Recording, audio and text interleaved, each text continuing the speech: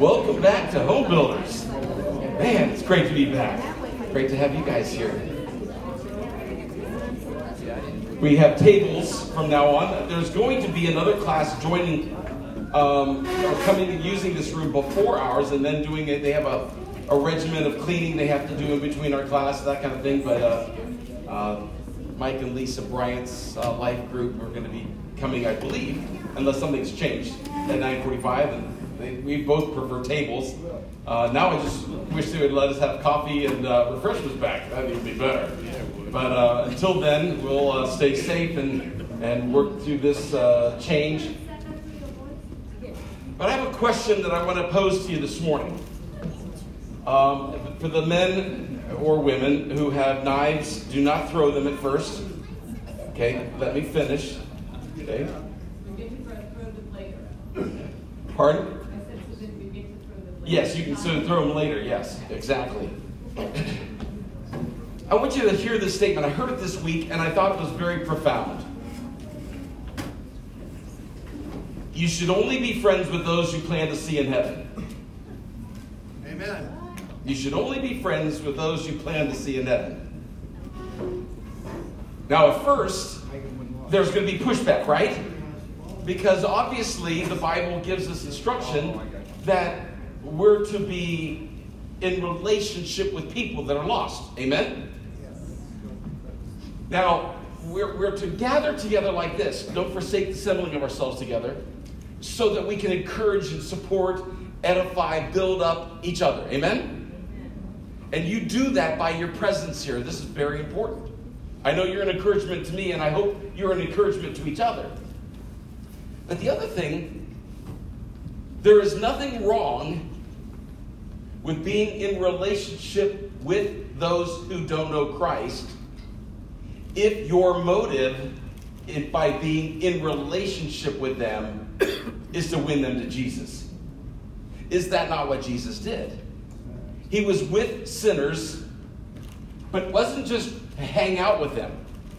I want to be their friend. I don't mind if they go to hell. I just want to be their friend because I want to fit in with my culture. Was that Jesus' mindset? No, that's the hardest thing for, at times, children especially, but even us as adults, we like being friends with people, but we have to be careful. What's our motivation for being in relationship with them?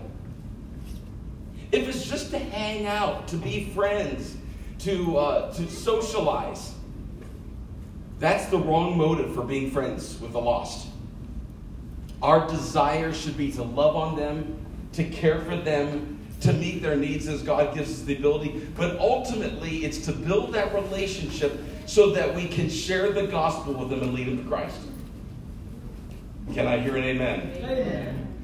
And the more we do that, the more we're able to share those relationships and be meaningful in those relationships, but with the ultimate purpose of being Jesus to them.